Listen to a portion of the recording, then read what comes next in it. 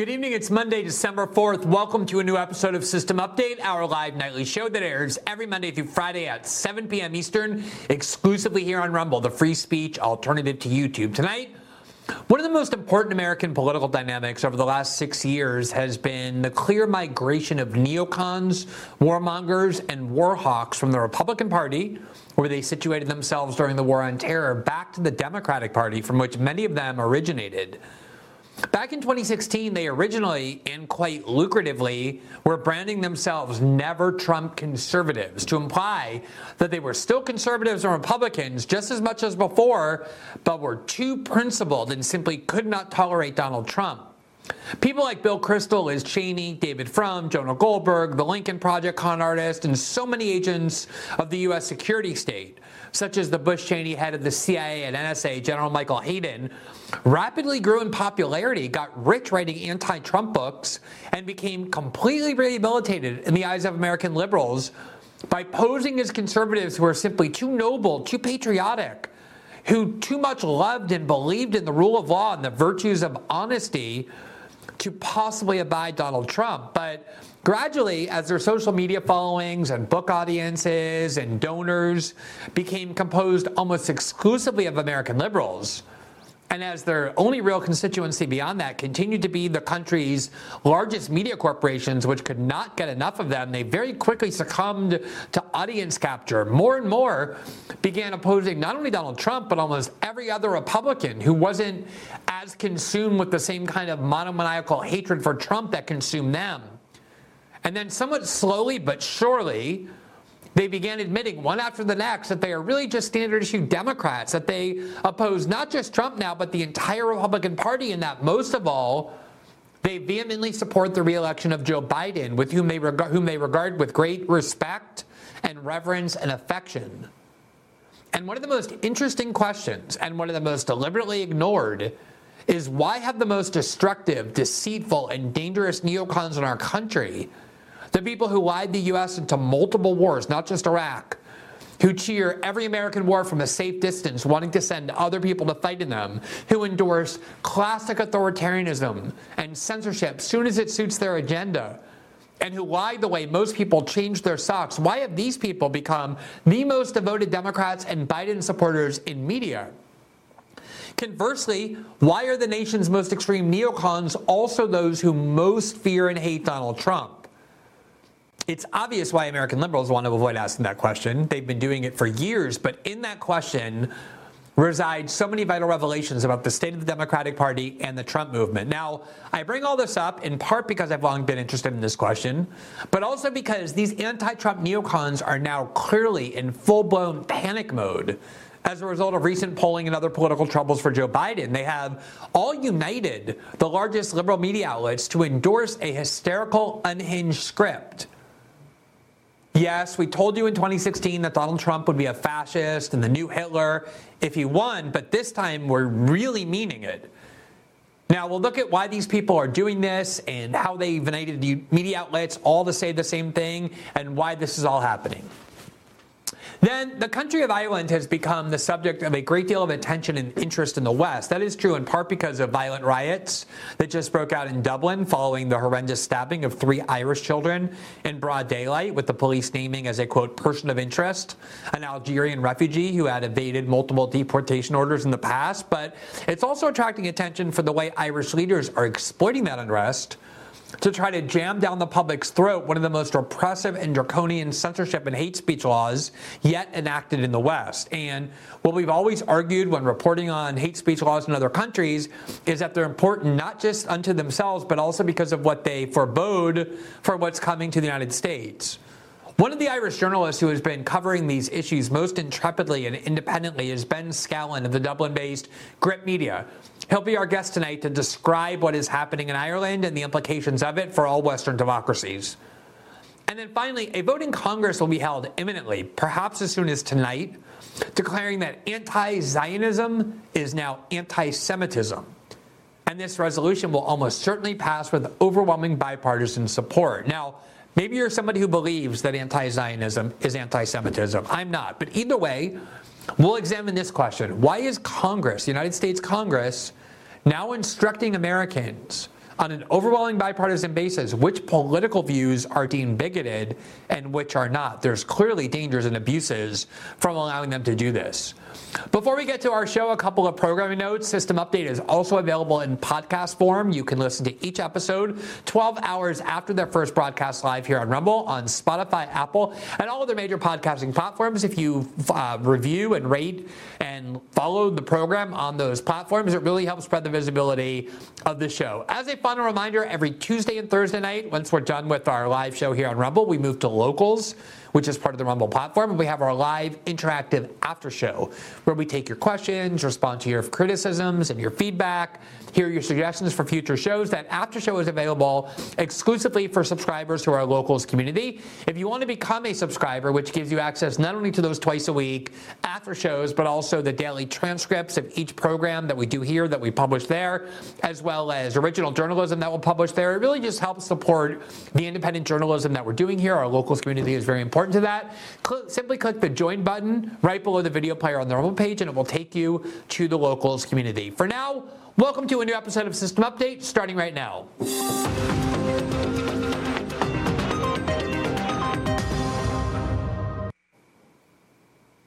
One of the most warped aspects of American media culture is that the people who most aggressively lie and then get caught lying don't end up being held accountable, and most definitely don't end up being expelled from the highest levels of corporate media. The opposite happens, as we've covered many times. They get promoted and rewarded for doing that lying, especially if that lying is done on behalf of the agenda of the U.S. security state. If you lie to sell wars, if you lie to sell coups, if you lie to sell authoritarianism that the government wants, not only won't you be troubled in any way in your career, you will be fueling your ascent.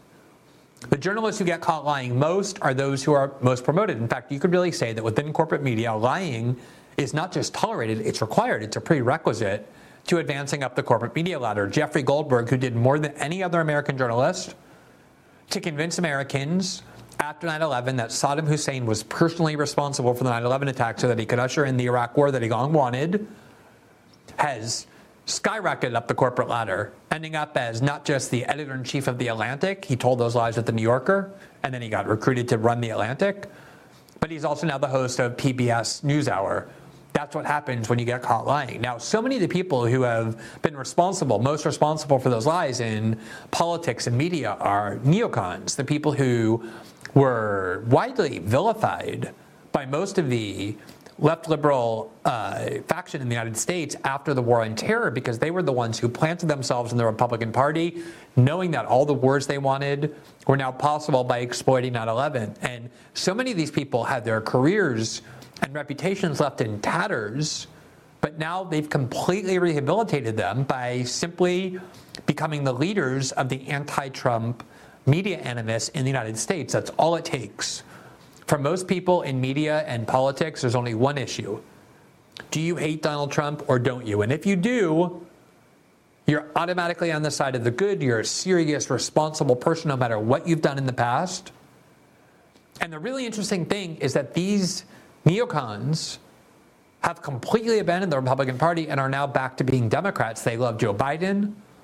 They see the Democratic Party as their most promising vehicle to advance their warmongering neocon agenda. That's why they're back into the Democratic Party. And it's always been an interesting question. Why do those people who have done the most to destroy the image of our country, the standing of it, who have the most amount of blood on their hands, who lie so frequently, who embrace authoritarianism, why are those people the ones who most hate and fear Trump? To the point where they completely transformed into the opposite politically of what they were. And why are they now the leaders, the thought leaders, the most popular pundits for American liberalism?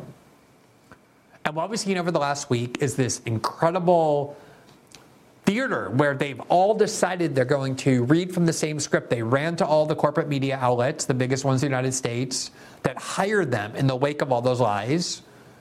And they used those newspapers to send out the same script, almost verbatim, about how Donald Trump is Hitler. We know that everybody in American discourse who you're supposed to hate immediately gets turned into the new Hitler. It was done to Saddam Hussein and Bashar al-Assad. and Ahmadinejad in Iran, and Vladimir Putin in Russia, now Hamas, and of course Donald Trump, and any Republican politicians who in any way are attentive to the populist wing of that party rather than to its establishment wing. The obvious proximate cause for this panic that neocons are all the polls showing that Joe Biden is in very serious trouble heading into 2024, and Donald Trump is stronger than ever. One of the polls that most triggered this kind of hysteria was this New York Times poll from November 5th. Trump leads in 5 critical states as voters blast Biden. The New York Times Siena poll finds. And it said voters in battleground states said they trusted Donald J. Trump over President Biden on the economy, foreign policy, and immigration, as Mr. Biden's multiracial base shows signs of fraying. And here you see the graph showing that Trump is now clearly ahead in 5 of the 6 swing states, all of which Joe Biden won in 2020.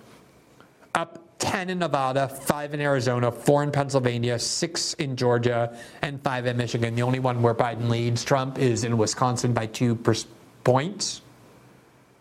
And what really scares them the most is the fleeing of black voters, Latino voters, and Muslim voters, all the people they thought they held captive forever, who are now saying they won't vote for Biden and or will actually vote for Trump.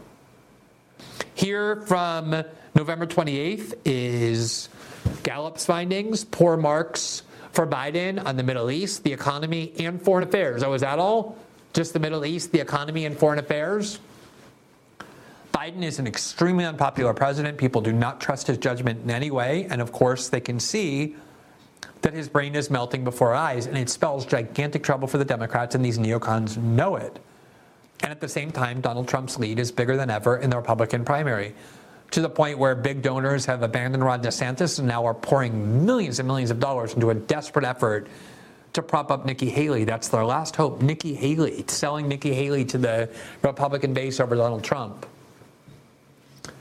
What has made matters a lot worse for Biden is the war in Israel, the war by Israel in Gaza, because the Israel-Palestinian issue has really been on the back burner for many years. We've barely talked about it on this show in the last couple of years. We barely just debated it in our political culture in general. The last time there was a major bombing campaign by Israel on Gaza was 2014. They've been bombing them every year periodically, but the big sustained last bombing campaign was 24 years ago. It was in 2014 under President Obama. That's 9 years ago. And there are a ton of new voters, new Americans paying attention to politics for the first time since then, in part because of Donald Trump, and in part just because young people every year become adults and start paying attention to politics. And this is the first look a lot of American liberals are getting of Israel, and most importantly, of how steadfastly the Democratic Party supports Israel. And they're watching every night on TV dead Palestinian babies and videos of thousands of Palestinians being killed, and they're hearing Joe Biden said, of course we're going to keep funding and arming Israel. And it's something they didn't know, and they're horrified by. And it's really costing Joe Biden in his base, young voters, people of color, Muslims. Here from Politico, on December 2nd, swing state Muslim leaders launched a campaign to, quote, abandon Biden in 2024. Now, Muslim voters are not a very powerful or significant part of our voting constituency numerically, but they're concentrated in several key states, in particular Michigan, that Joe Biden absolutely needs if he has any chance of being reelected in 2024. So you have Muslim American leaders telling the Muslims who are part of their organizations and who listen to them that Biden's support for Israel and its devastation of Gaza is a red line that means they shouldn't vote for him. That is real political trouble. Here's Politico, quote, the bubbling anger among Arab and Muslim Americans over the president's handling of the Israel-Hamas conflict could threaten his chances of re-election. The bubbling anger among Arab and Muslim Americans could threaten Biden's chances of re-election in many of the swing states in 2024, all of which contain key pockets of Arab American and Muslim American voting blocs. The growing Muslim American population is roughly 3.45 million people, according to Pew. In 2020, roughly 59% of Arab Americans supported Biden, according to the Arab American Institute, but recent polling suggests his support has continued to deteriorate. Now, obviously, Trump is a very pro-Israel politician. His presidency was extremely pro-Israel. He moved the embassy to Jerusalem, something that only years earlier was considered a fringe idea. It didn't become controversial because the senior Democrat in Washington, the Senate Majority Leader Chuck Schumer, stood up and said, I agree with Trump, I support Trump, I congratulate him on what he did. Trump had made early signs in 2015 and 2016 that his instinct as someone who wants to forge deals was, according to him, the United States was too pro-Israel and lost any standing to be a fair broker negotiating a deal, which generals have long said is crucial to American national security. He said, we can't be so pro-Israel if you want to have credibility to negotiate a deal. But very quickly after that, when that caused a conflict, that was one of the things that made neocons hate and distrust Trump. He got very on board with the opposite narrative, became extremely pro-Israel, went to AIPAC, began listening less to Steve Bannon and more to Jared Kushner. And his president, he was very pro-Israel, so there's no reason from a Muslim Arab perspective to think Trump would be better. But they're not saying they're going to vote for Trump. They're saying they just won't vote. And if you believe that what Israel is doing is a war crime or a crime against humanity, as a lot of people do, and you know that Joe Biden is the one enabling it, of course that's a red line for a lot of voters. So Biden was already in big trouble in the polls. This is obviously making it worse, losing your most energized and important base. And now what you're seeing is a major media meltdown. People petrified in the media that Trump might win again, and they know they have no control over the voting populace. The voting populace has tuned these people out. So all they can do is reach for the most extremist, unhinged script possible.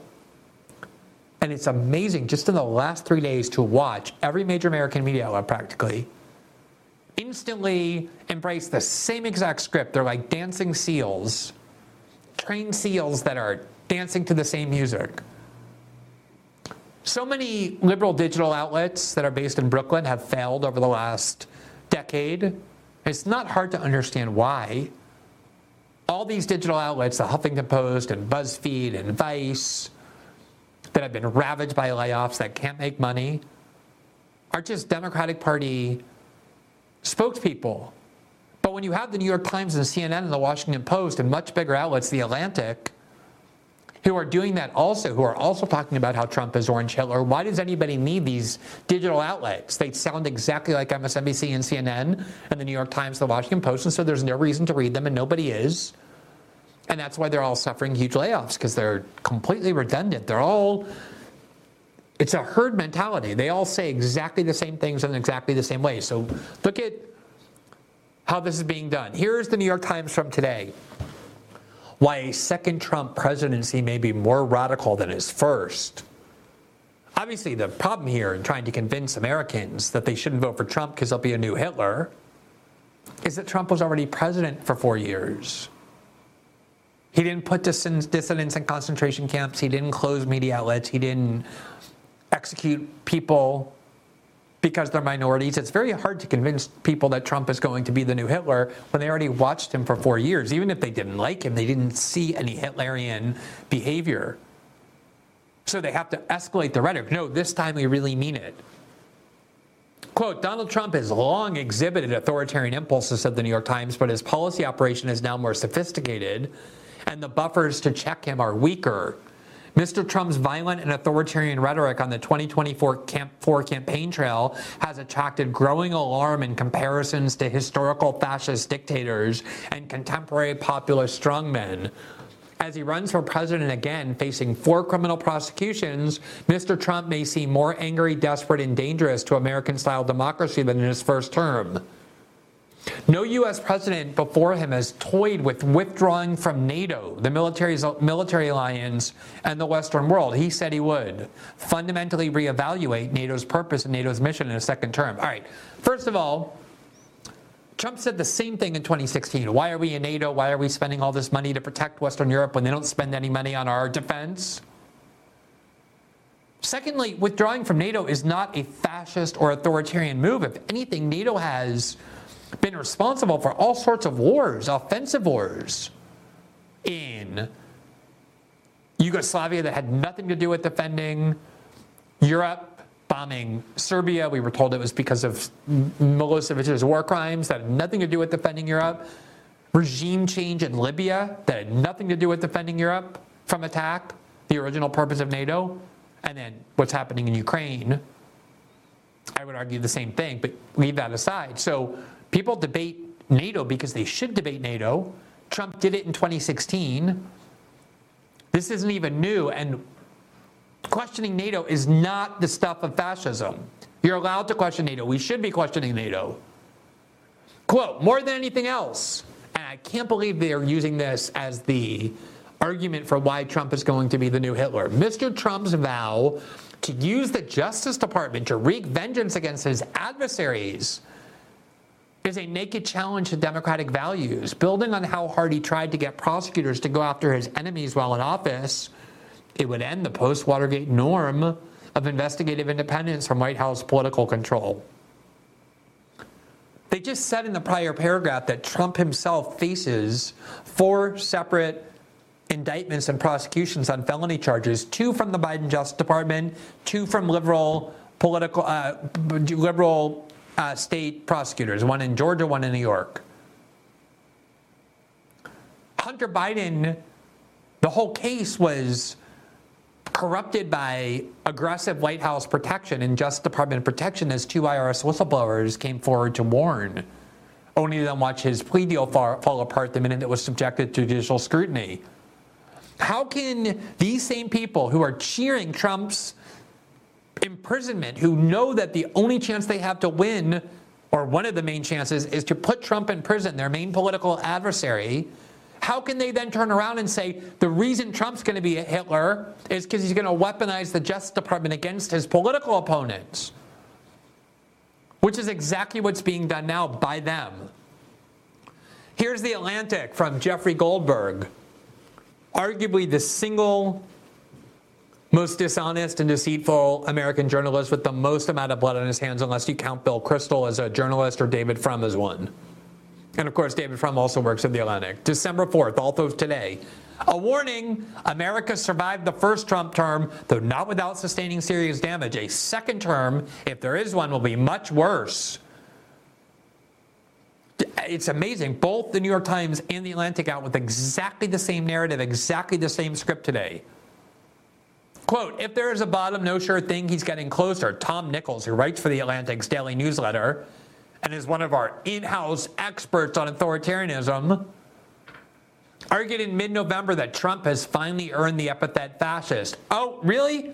Because this is all he's been called for the last 5 years by all of these media outlets. Now we're hearing that according to experts, now it's finally time to call Trump a fascist. Quote, for weeks, Trump has been ramping up the rhetoric, Nichols wrote. Early last month, he echoed the vile and obsessively germophobic language of Adolf Hitler by describing immigrants as disease-ridden terrorists and psychiatric patients who are, quote, poisoning the blood of our country. Our team of brilliant writers makes a convincingly dispositive case that both Trump and Trumpism pose an existential threat to America and to the ideas that animate it. The country survived the first Trump term. They're not without serious damage. The second one, if there is one, will be much worse. I know Democrats talk so affectionately about immigrants, and yet the border is exactly the same as it was under Trump. All these immigrants who are being detained in these facilities that caused AOC to go in 2018 and pose for cameras while she was dressed in all white and crying, none of that has changed. So what they do is, as usual, is they take very American policies, attribute them to Trump, and then call him Hitler. Here is one of the worst neocons, Robert Kagan. We devoted an entire show to Bill Kristol a couple months ago and all his warmongering and the bloodshed he's responsible for with all the deceit he spread. His partner in all that was Robert Kagan. They invented modern-day neoconservatism in the 1990s with a project for a new American century. that called for regime change in Iraq and many other countries before 9/11, and they exploited 9/11 to bring usher it in. Robert Kagan is also the husband of Victoria Nuland, the ubiquitous State Department official who ends up in power no matter whether you vote for George Bush and Dick Cheney or Barack Obama or Joe Biden. The only time when she's not in power is when Trump was elected. That's one of the reasons they hate him so much.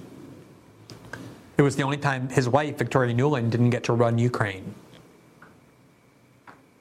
Robert Kagan is now, after spending all those years lying the country into wars, including the Iraq War, is now a Washington Post editor. Do you see how lying is rewarded, how it ensures that you explode up the corporate ladder in corporate media? Same exact script. All in 5 days or 4 days. A Trump dictatorship is increasingly inevitable. We should stop pretending. Will his presidency turn into a dictatorship? The odds are, again, pretty good.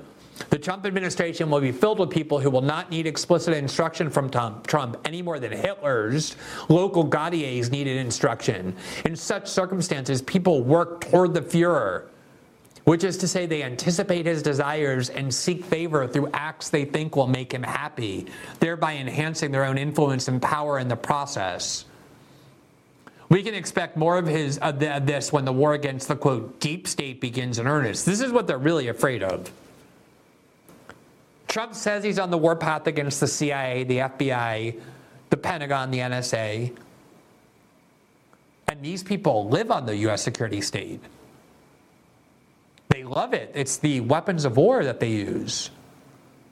According to Senator Josh Hawley of Missouri, there is a whole cabal determined to undermine American security. A, quote, uniparty of elites made up neoconservatives on the right and liberal globalists on the left who are not true Americans and therefore do not have the true interests of America at heart. That is the uniparty. Neoconservatives and establishment liberal interventionists. He described that perfectly. This is why Robert Kagan, well before Trump came on the scene, was preparing to support Hillary Clinton. There's an op-ed article on this in 2014 in the New York Times, Hillary Clinton's Next Act. It talks about how neocons were lining up behind her because they saw in her a much more promising warmonger than the increasingly anti-interventionist Republican Party. This has been going on forever. Should Trump be successful in launching a campaign of persecution and the opposition prove powerless to stop it, then the nation will have begun an irreversible descent into dictatorship. Robert Kagan has been calling people Hitler forever. He called Saddam Hussein Hitler and Assad Hitler and Gaddafi, all the people they wanted to go to war against. It's just he opens his mouth and he labels people Hitler.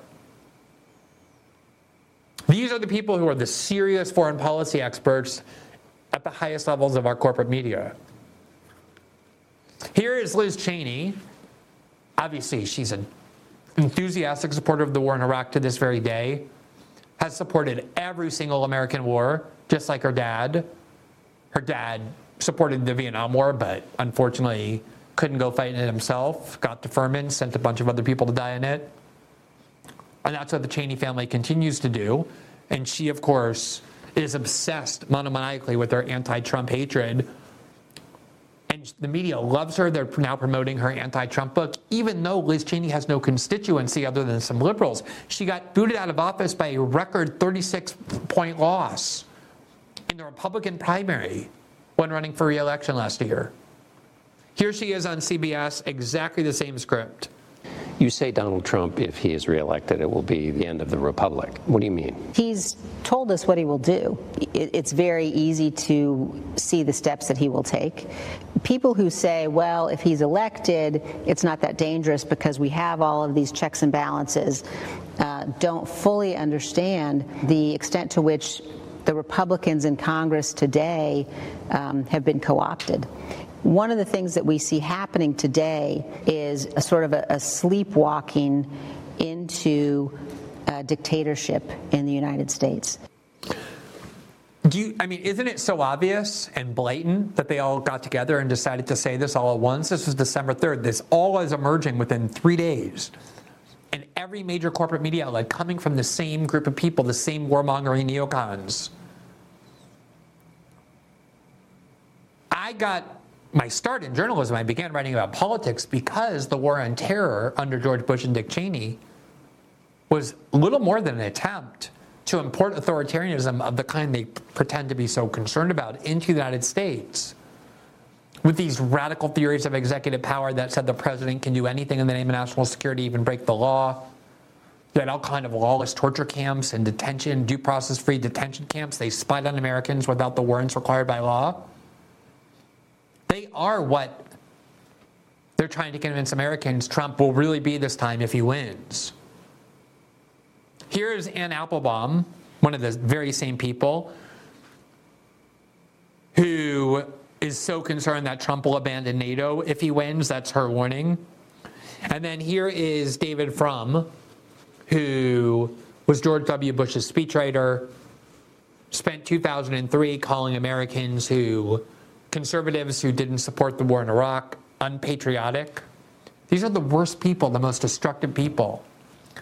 And they've united to try and claim that if the Americans elect Donald Trump, as they seem poised to do according to polls, they're going to get a new Hitler. Here's David Frum warning about the danger ahead in the Atlantic.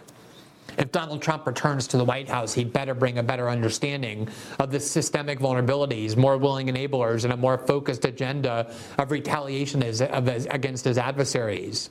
A second Trump turn would instantly plunge the country into a constitutional crisis more terrible than anything seen since the Civil War.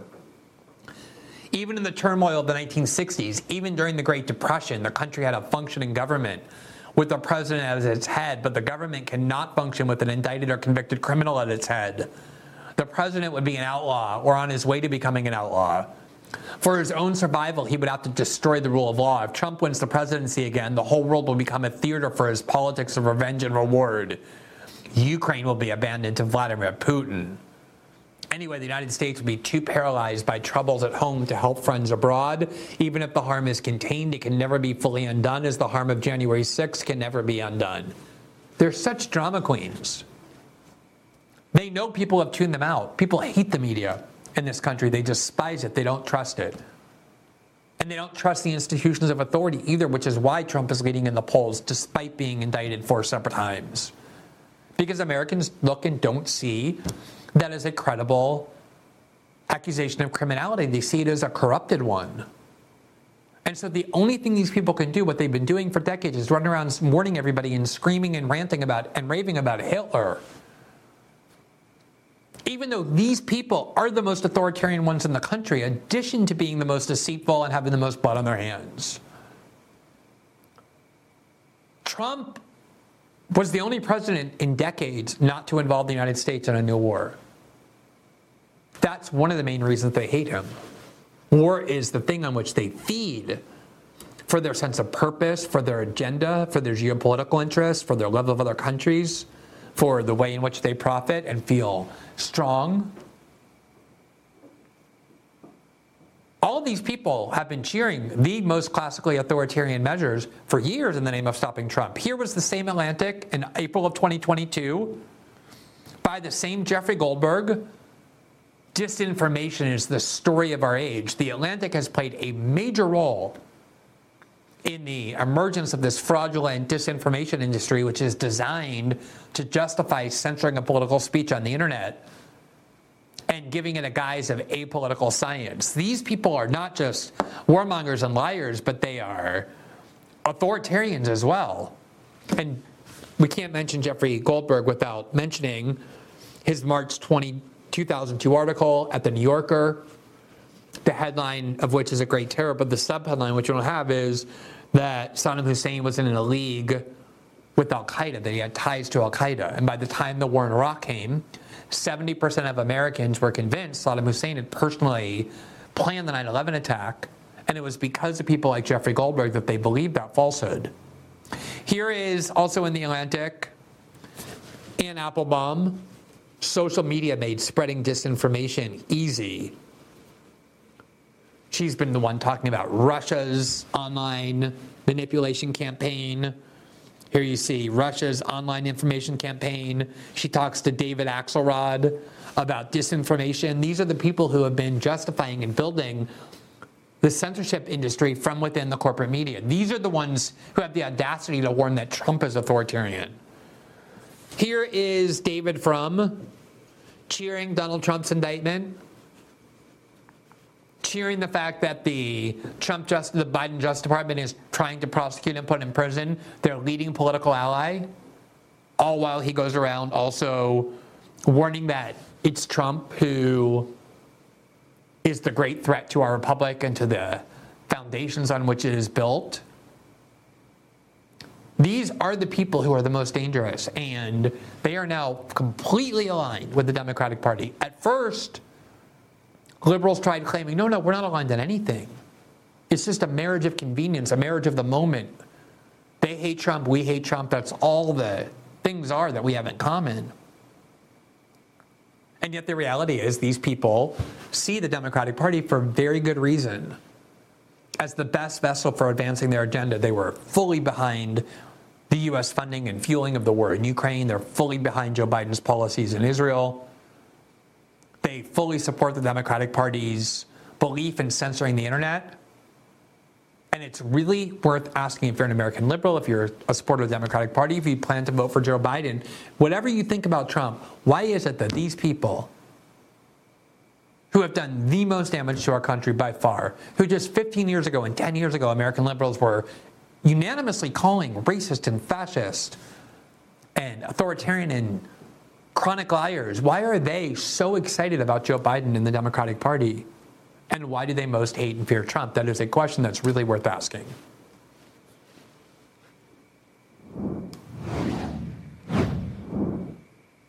We are excited to talk about one of our original sponsors, a very loyal sponsor of this show, as we've talked about before.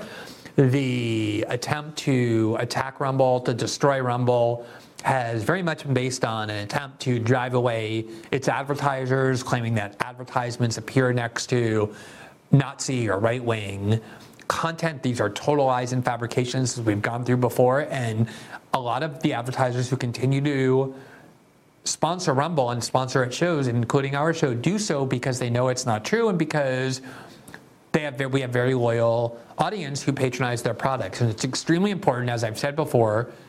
I don't think it's your duty bound to just go buy products of whatever sponsors do sponsor a show, but I at least hope that you'll be open-minded to them, because showing advertisers that there's benefits to sponsoring free speech platforms is crucial to the preservation of those platforms. And one of my favorite sponsors, one of our latest ones, is CB Distillery, and they have a product, CBD, that is an amazing product. I've tried it myself. I've used it. It is a hemp-based product, a plant-based product. People hear hemp and they think of marijuana, but this is not a psychoactive product, CBD. It doesn't make you high. It doesn't have THC, which is the psychoactive ingredient in marijuana. It is a very organic and natural substance. And it really helps with things like anxiety, which everybody in modern life has, with sleeping better, with pain after exercise and things like that, and even with people who are dependent or develop a dependency on pharmaceutical products. So often, because of modern life, our doctors encourage us to pump our bodies full of artificial narcotics. And there are natural, organic products that occur in nature that do it so much better. They don't have the negative side effects. They don't create that medicinal feeling because they come from nature. They come from plants. They come from hemp. And whatever it is that you're looking for, whether it's some additional relaxation to take the edges off, to sleep better, as I said, to help with pain, you don't have to turn to those pharmaceutical products. You can instead use CBD.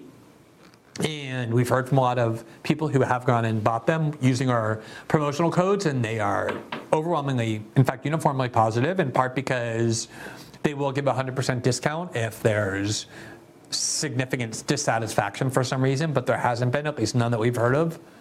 You don't need a prescription. You just go to cbdistillery.com, and they have all their products there, and you have the right to 20% off of all the products by using the promo code GLENN, G-L-E-N-N. That's 20% off at cbdistillery.com. As I said, used this product before we started sponsoring it to be able to vouch for it.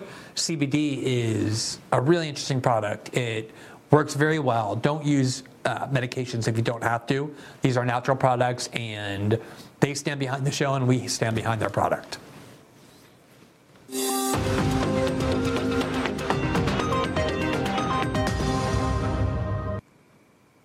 Today we have a journalist from Ireland who is going to talk to us about the recent riots in Ireland, and especially the efforts by the government there to exploit those riots and other frustrations to usher in one of the most draconian hate speech laws that any Western democracy will have. And I've talked before how about important that is to pay attention to when it happens in the EU or the UK or Canada or Brazil or now Ireland, because of every time governments go a little bit further in the West with censorship powers, every other government then knows that it can. And we'll have them on in just a second, but there's some breaking news I wanted to talk to you about briefly before we get to that interview, which is a House resolution that is now pending before Congress, and it is one that is going to be imminently voted on, as perhaps as early as tonight. And it's a resolution, so it's not a binding law. It's a sense of Congress, but there's a part of it that I think is very disturbing. Here's the resolution. It was brought to everyone's attention by my former Intercept colleague, Ryan Grimm. And it's introduced by Congressman Miller and Christoph. And it's a resolution strongly condemning and denouncing the rise of anti-Semitism in the United States around the world, which is fine. You know, it's Congress denouncing bigotry. I mean, I don't know that it's such an important thing for Congress to do, but it's not necessarily an offensive one, except for the fact that they go to define what anti-Semitism is, and what they say is anti-Semitism clearly and firmly, the House clearly and firmly states that anti-Zionism is anti-Semitism. Now, I think this word Zionism in the wake of this war has been thrown around without the meaning being discussed. Zionism is a new ideology. It emerged in the early part of the 20th century. It didn't really exist before that. And the theory was that Jews should have an ethno-state, their own ethno-state, where it's a state of Jews, it's a Jewish state, Jews form the majority, Jews govern that country. It's a country where Jews from around the world have the right to come. This didn't exist before this ideology. They called it Zionism. And you can go and read the earliest theoretical pioneers of Zionism, and it was provoked a lot of debate. There was a lot of opposition to it. Like, where is this country going to be, and why is there going to be an ethno-state created, a new ethno-state? And is that really comporting with Jewish values? There were a lot of Jews who thought Zionism was inconsistent with Judaism for so many reasons. It was debated all over the world. It took decades for the State of Israel to be formed in 1948, when the British, having been attacked with terrorism by Jews in that country, they bombed the King David Hotel and did other extremist acts using violence to win their own country. That's one of the points, is people will use violence to gain the right of sovereignty. They fought for and they finally won the right to have a state comporting with Zionism, but there are a lot of people who oppose the idea, including Jews.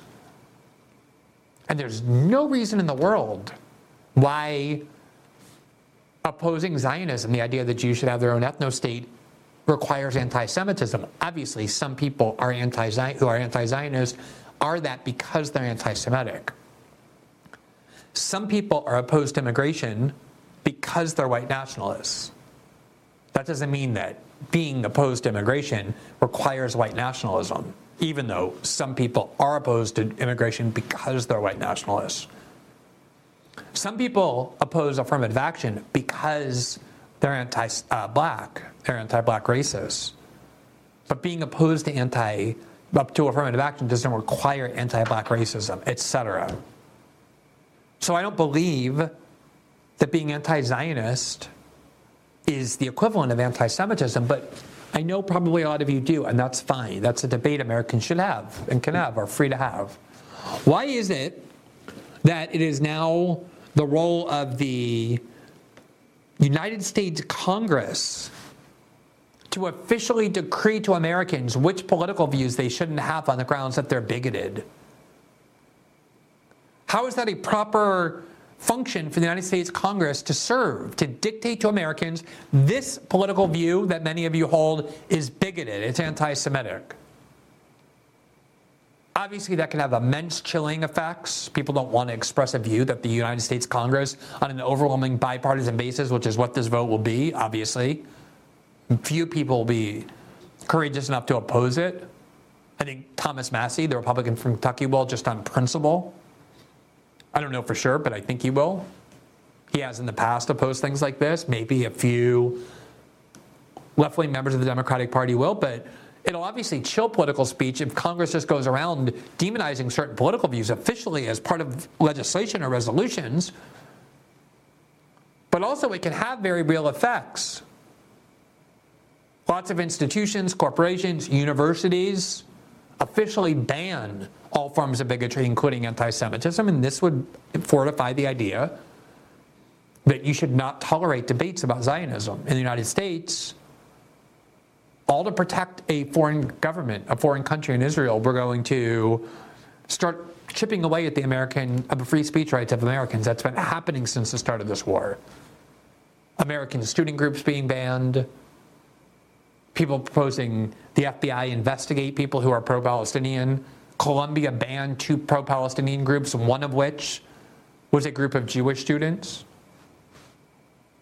So you can dismiss this as trivial, and I understand why it's symbolic, but it's actually quite insidious. It sets an extremely bad precedent. What if tomorrow they say opposition to immigration is white nationalist?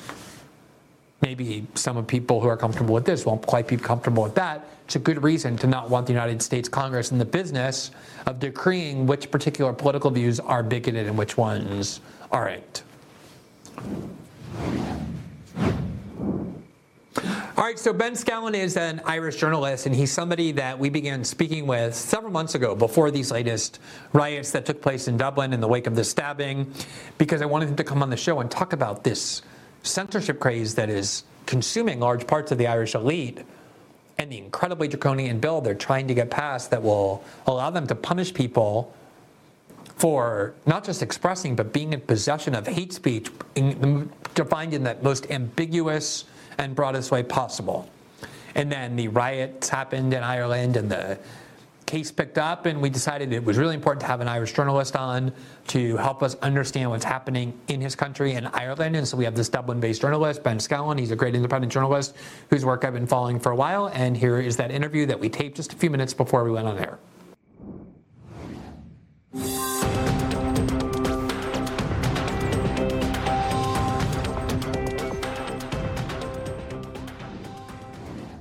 It's great to see you. Thanks so much for taking the time to talk to us. Thank you so much for having me on. It's great to talk to you.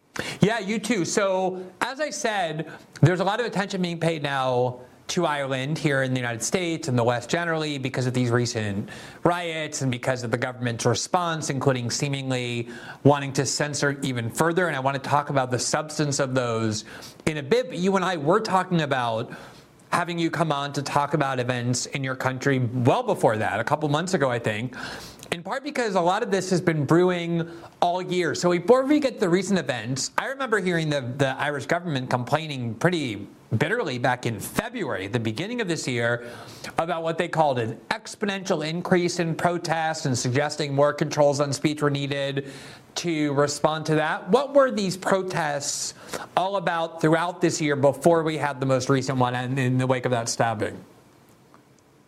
Yeah, so Ireland has seen an unprecedented number of protests regarding mass immigration in the past year or so, and that's been an issue that's been kind of burgeoning on the agenda for quite a few years, but it has really accelerated, I would say, since the start of 2022 with the advent of the war in Ukraine and the fact that there's been a huge influx of people to Western Europe from other parts of the world due to these kinds of conflicts. And so Ireland, for our part, being a small Ireland, the Republic of Ireland has a population of just about 5 million people. We've taken in 100,000 individuals from Ukraine and many more from other parts of the world, which is obviously a huge proportion of our population. There are towns and villages all up and down the west coast of this country which have had their population more than doubled by this process.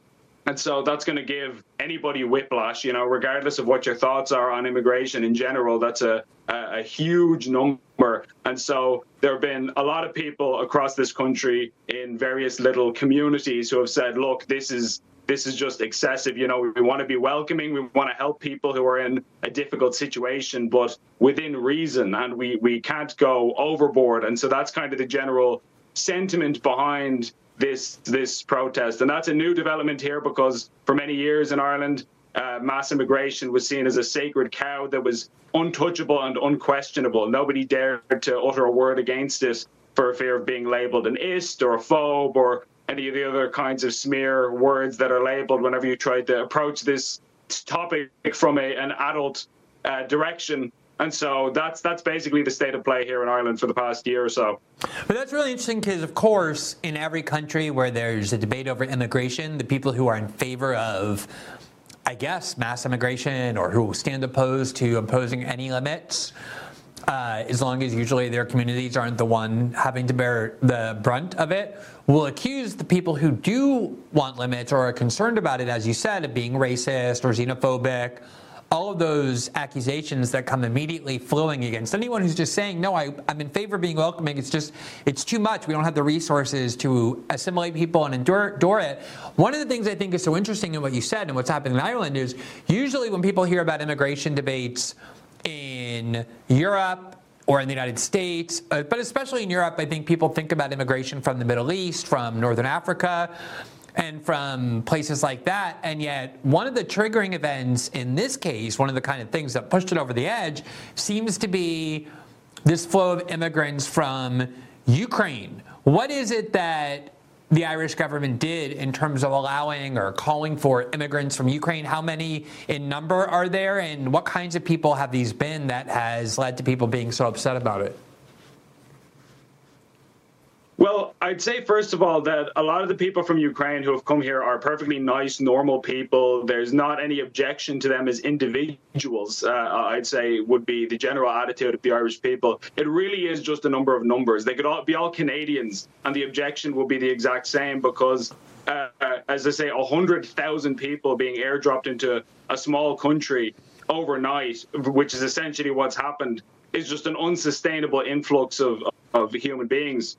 And so I think that's part of the problem. The government, for their part, last year, they requested, or they didn't request, but they effectively said that Ireland could and would be willing to accept about 200,000 Ukrainian refugees from the war, which would be an enormous undertaking. We've taken half of that, and it's already a total drain on our system, which is buckling under the pressure. We now have hundreds of asylum seekers who are living in tents in Ireland, in the capital city, which is not exactly the red carpet treatment for somebody who's fleeing war, that they would come to a cold, rainy country in winter only to be put outside and the authorities tell them, sorry, there's literally nowhere to put you. So, and this also, part of what's frustrated people about this whole situation is that we've had an ongoing homelessness crisis for years in Ireland. There have been about 10,000 homeless people in Dublin,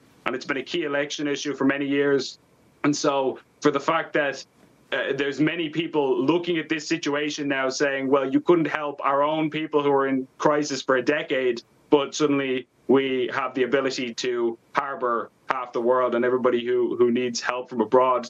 So much so that our Minister for Integration a couple of years ago, before the Ukraine war broke out, he put out tweets in a variety of different languages, Arabic, French, Georgian, and so on, basically outlining the fact that if you come to Ireland and seek asylum, you'll be given your own door accommodation within 4 months of your arrival. So that is essentially ringing the dinner bell to anybody across the world, whether they're a legitimate asylum seeker or not, that Ireland is the place to be, and we're offering all of these great opportunities, and so come on in. And what do you know, the following year, we see a massive influx of people. So I mean, it's hard to prove that those two things are connected, but if you use your common sense, you would have to imagine that there is at least some connection there between these two events. Yeah, the government says, hey, come, and people come. I think it's a reasonable assumption. What's so amazing about it as well, though, is there's this huge disparity between what these people were promised and then the reality of what they're being given. When they get there, they're kind of lured to Ireland with these nice sentiments, and yet the government either isn't willing to or isn't able to find the resources to fulfill those promises that they made to those people and encouraging them to come. I think one of the things this shows is that there's obviously a strong economic component to concerns about immigration, despite the attempt to suggest that it's always about racism or nationalism or selfishness or hostility to people who aren't like the people in that country. Has there been, as part of these protests that the government was complaining about all throughout the year, an explicitly economic component or set of issues that also have been driving these protests, or has it just been about immigration? I think it's been a variety of things. A big component, actually, which has come up quite a bit, is the lack of consultation. A lot of people have mentioned this quite a bit, where they say, we're not even being asked, do you want this to happen? The first thing we hear from the government is we get a notice saying, oh, yeah, by the way, there's going to be 100 adult men, because that's actually one of the other details here, that our integration minister has admitted that most of the people coming are single adult males, which is not what a lot of people have in mind when they think about a refugee. You're thinking about women and children and old people and the infirm. And that's not to say that men can't seek asylum. Of course they can, but it's a bit unusual when that's the bulk of the people fleeing. You would expect the numbers to be, families. That's usually the thing that springs to mind when you think of helping refugees.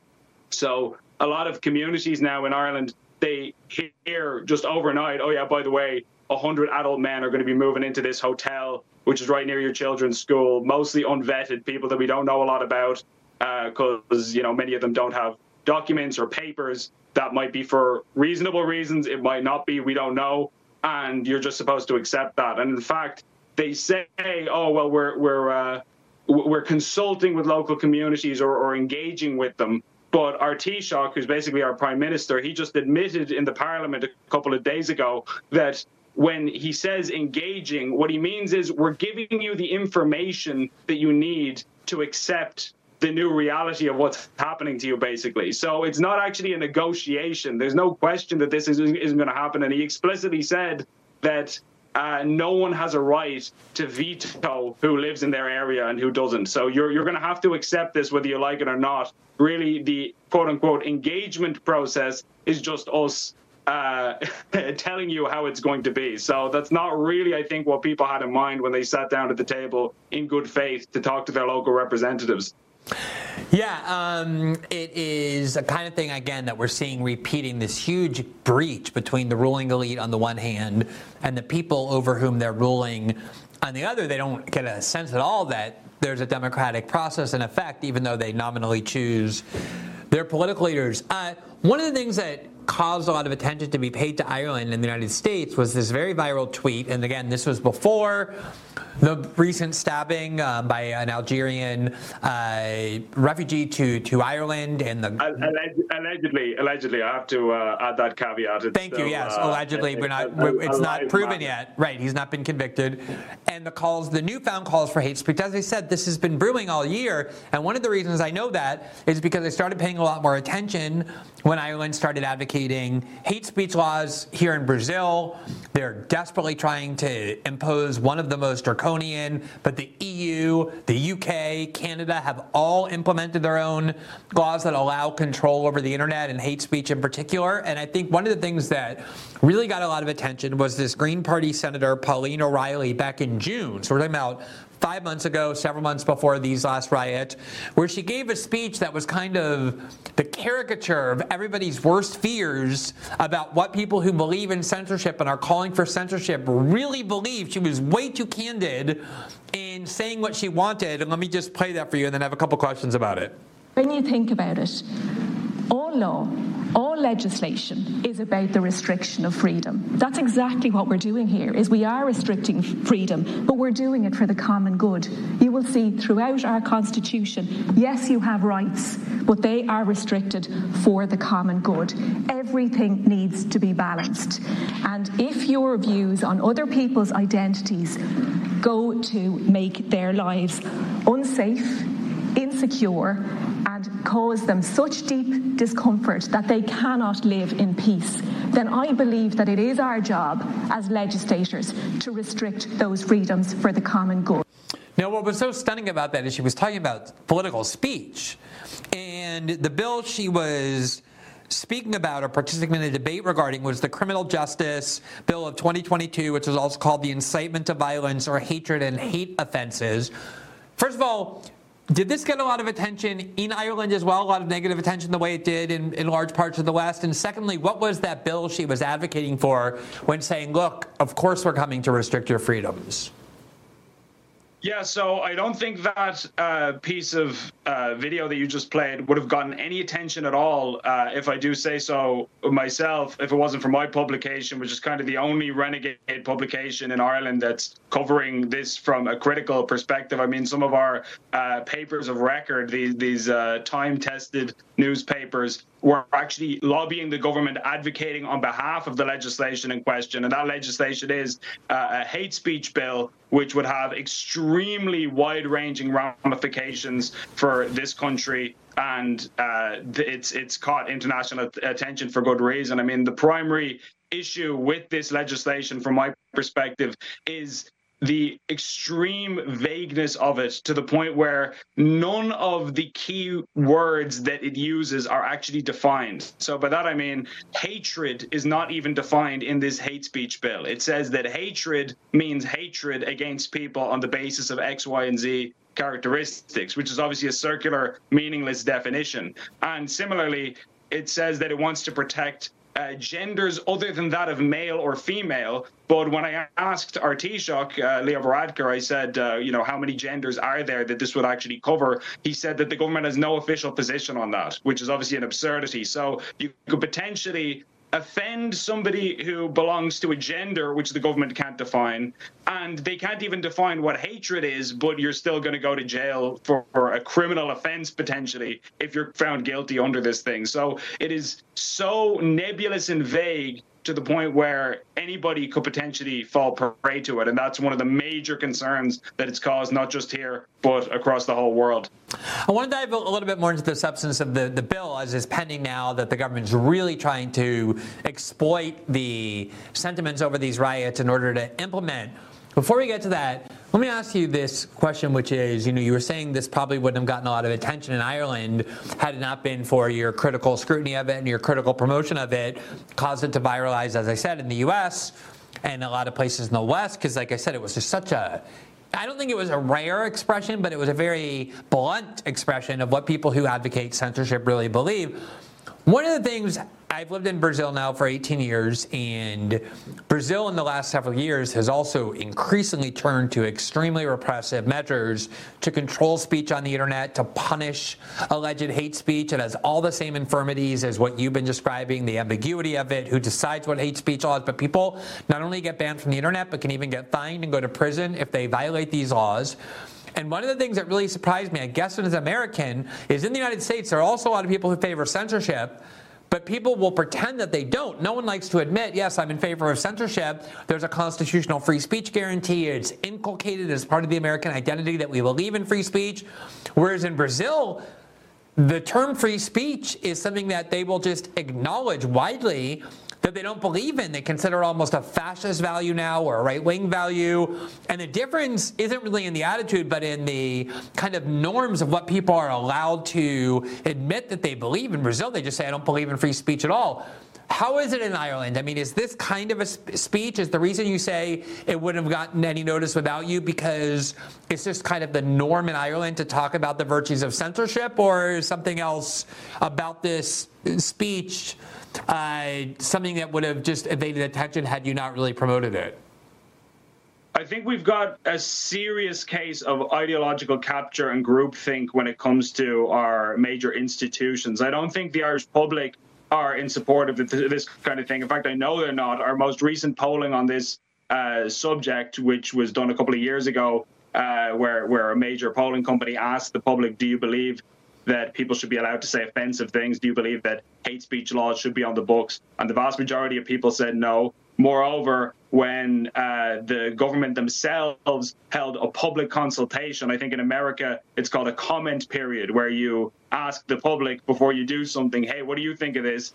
They received thousands of responses in reply, and I went through every single one of those, and I categorized them all by whether they were positive or negative. And in a story that my publication ran earlier this year, we revealed that 73% of the responses to the government's own public consultation were negative. So that's obviously an overwhelming majority. The public clearly aren't behind this, and yet they're driving ahead with it anyway, despite having no mandate. So I think there's a real disconnect between the general public and the journalists and the politicians and the academics and the NGOs and these sorts of elite groups, if you want to put it that way, who are all in a little club together and think alike and act alike. And then you go to the ordinary person on the street and they don't want anything to do with this. I mean, you think about the character of Ireland historically, a lot of stereotypes are true as far as us being a pugilistic people who like to fight. There's, a lot of truth is said in jest,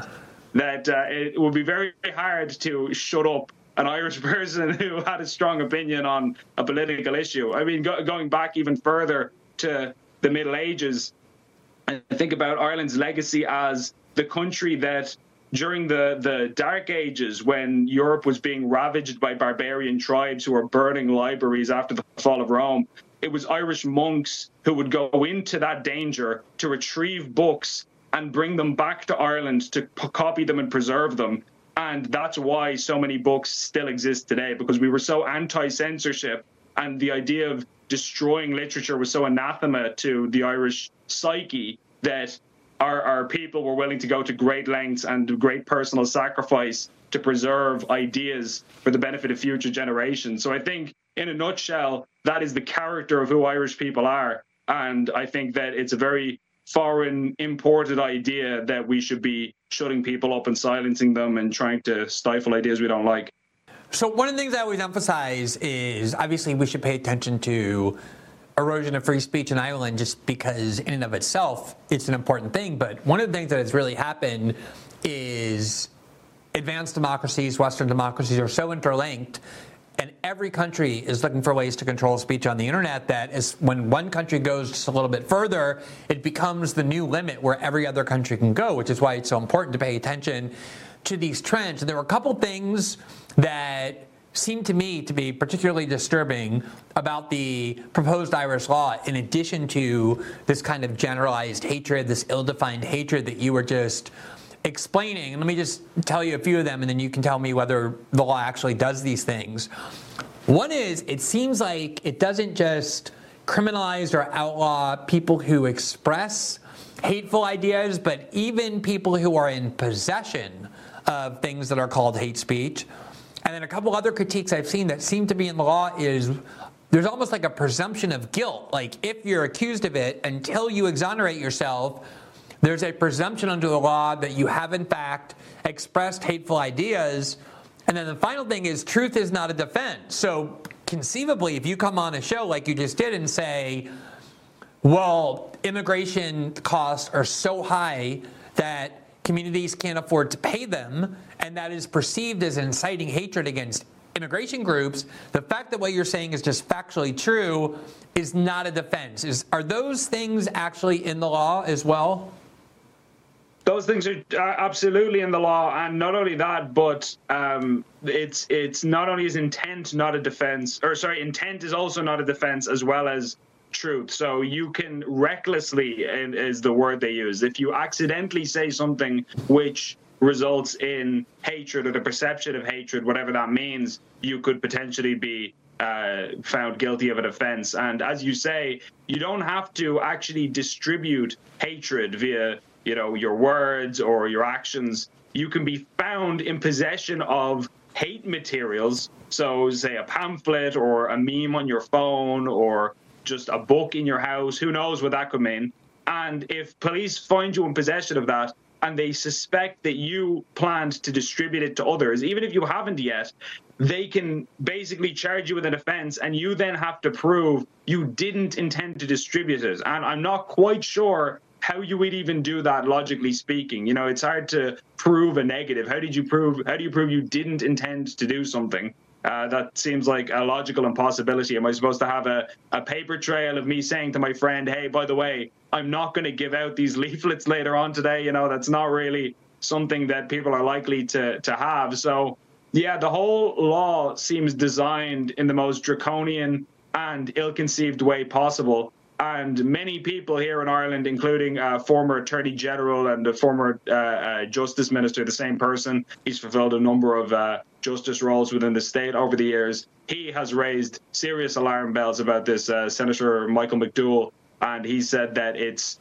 not a well-written piece of legislation, and that even if you agree with the concept of hate speech laws, which frankly I don't personally, but even if one did, this particular piece of legislation definitely needs to go back to the drawing board, and it does not meet the standard that one would expect from a legislative scrutiny perspective. And not to steamroll you, but just on this topic, it's telling that many of the politicians who are voting for the legislation seemingly cannot get their story straight as to what it's even supposed to do. So, for example, we had one government TD who's a member of our parliament who said that hate speech could include people making fun of politicians' appearance online, which is obviously ludicrous in the extreme.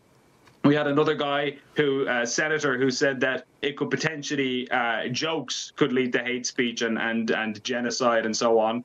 And then, of course, we had Senator Pauline O'Reilly, as you referenced earlier, saying that the law is all about suppressing freedom. But then if you ask, say, the Justice Minister about any of this, she would vehemently deny that it's about any of those things. She'd say, oh, no, that's nonsense. It's not supposed to do that. It's not supposed to stifle jokes. But then the key issue for me is, then you have all of these politicians who are apparently voting on legislation that you're telling us they don't understand. So apparently it's so convoluted and vague that even the people who are voting to pass this into law don't grasp it, according to you. I mean, I don't know which is scarier. Either they're right or they're completely flying blind and just about to put this on the law books without any due regard for what it actually says. And either one of those is a terrifying option. Yeah, I think we cannot overstate how much of this is often driven by anger at being mocked online and on social media, and they see some kind of negative critique of themselves or some kind of insult, as everybody online routinely is exposed to, and they're enraged by it, at the injustice of it, that they actually want to go and censor the internet. It might seem trivial and unlikely, but oftentimes that is what drives censorship, which is this anger that the ruling class elite has over the ability of common folk to criticize them, to mock them, to say things designed to harm their reputation, just the stuff of which free speech is made. That's so often part of the motive, and I think social media really exacerbates it, as they all read what's said about them, and if it's unflattering, they get angrier and angrier and want to control it. What are some of the penalties or the punishments if you do violate this law, even though it's hard to know what the law even prohibits, but if some court somewhere or some prosecutor decides that you violated the law, what are the possible punishments? You're looking at prison time. I'd have to brush up again and see, but I believe it's up to a year in prison potentially. For some of the offenses, you're also looking at potential fines, and it's kind of at the discretion of a judge, depending on how serious they think your offense was, that they could dole out to you. But I think it's one of those things that, in a way, the label of hate criminal is probably the most devastating punishment of all. I think that's the kind of thing that is enough to annihilate a person's reputation and job prospects and life in general, that if you're found guilty of hate speech, I don't know who's going to hire you after that. So in a sense, the mere accusation of this supposed crime, I think, is probably the most devastating punishment of all. And then the actual legal penalties of going to prison potentially and being fined a substantial amount, that's just sort of almost like a bonus. It's terrible as well, needless to say, but really the chilling effect that it has on debate as a whole, just the prospect of being labeled something so horrible is in and of itself kind of one of the worst punishments. Absolutely. Last question. One of the things we've seen in the West with all these censorship provisions that have been enacted is they are very skillful at exploiting crises. They did it with the COVID pandemic and the election of Donald Trump and the claims about Russian interference and dissemination of disinformation online, the war in Ukraine. All of these ushered in these kind of crises or pseudo-crises, ushered in new levels of censorship. There seems like there's a greater push now in the wake of these riots over this stabbing of these 3 young children and people who intervened, to call even more urgently for the imposition of this prohibition on hate crimes. What is the summary of why the public reacted so strongly to this particular incident? Was that the culmination of some of the frustrations we had talked about at the start? And then, is there a chance that the horror over these riots can actually give a boost to the government's desire to have the censorship power legislatively implemented? Yeah, I think the riots, first of all, were reprehensible. I don't support the riots at all, and I think most people who oppose the hate speech law don't either, because essentially what happened there was that a group of people decided to protest against the stabbing of several young children at school and an adult childcare worker, a woman, which was an appalling crime. The suspect is still in hospital at the minute and is yet to be charged. A man of Algerian origin who is the police's person of interest in this crime, which hasn't been solved yet, or nobody's been convicted, of course. But basically, it was the latest in a long string of high-profile crimes which have infuriated the public. We've seen things. I mean, obviously, we've always had murders. We've always had, terrible crimes like that. That's unfortunately part of living in a society, is you're going to have a certain level of crime. But we've never had children being stabbed in broad daylight on a mass scale. That's just not a thing that we've seen in this country. And so naturally, people were enraged and infuriated, as they should be, as we all should be. But essentially what happened was a group of people, probably well-intentioned, decided to protest. There were an element of radicals in there who did genuinely have fringe beliefs.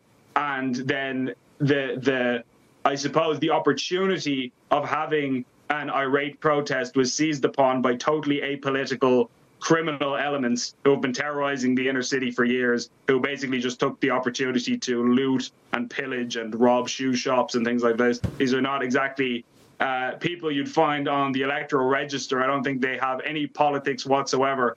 And so in this night of chaos which ensued, as you say, the government have seized upon this opportunity to say, you see, this is a far-right group of extremist stormtroopers who tried to bring down democracy, and that's why we need hate speech legislation to curb this. Again, I'm not quite sure what stealing Nikes has to do with any political persuasion, right-wing or left-wing, but it's a total ploy, so far as I'm concerned, to ram through what they have been trying to ram through unsuccessfully for a couple of years now, because they didn't have the public support for it. Now they're hoping people feel frightened enough and they can conjure up the ever-present threat of a far-right boogeyman to scare people into allowing this law to pass. But my attitude is I don't frankly think it's going to work. That's the assessment on the ground. I think that enough people are able to see through it and realize that there's already legislation on the books to deal with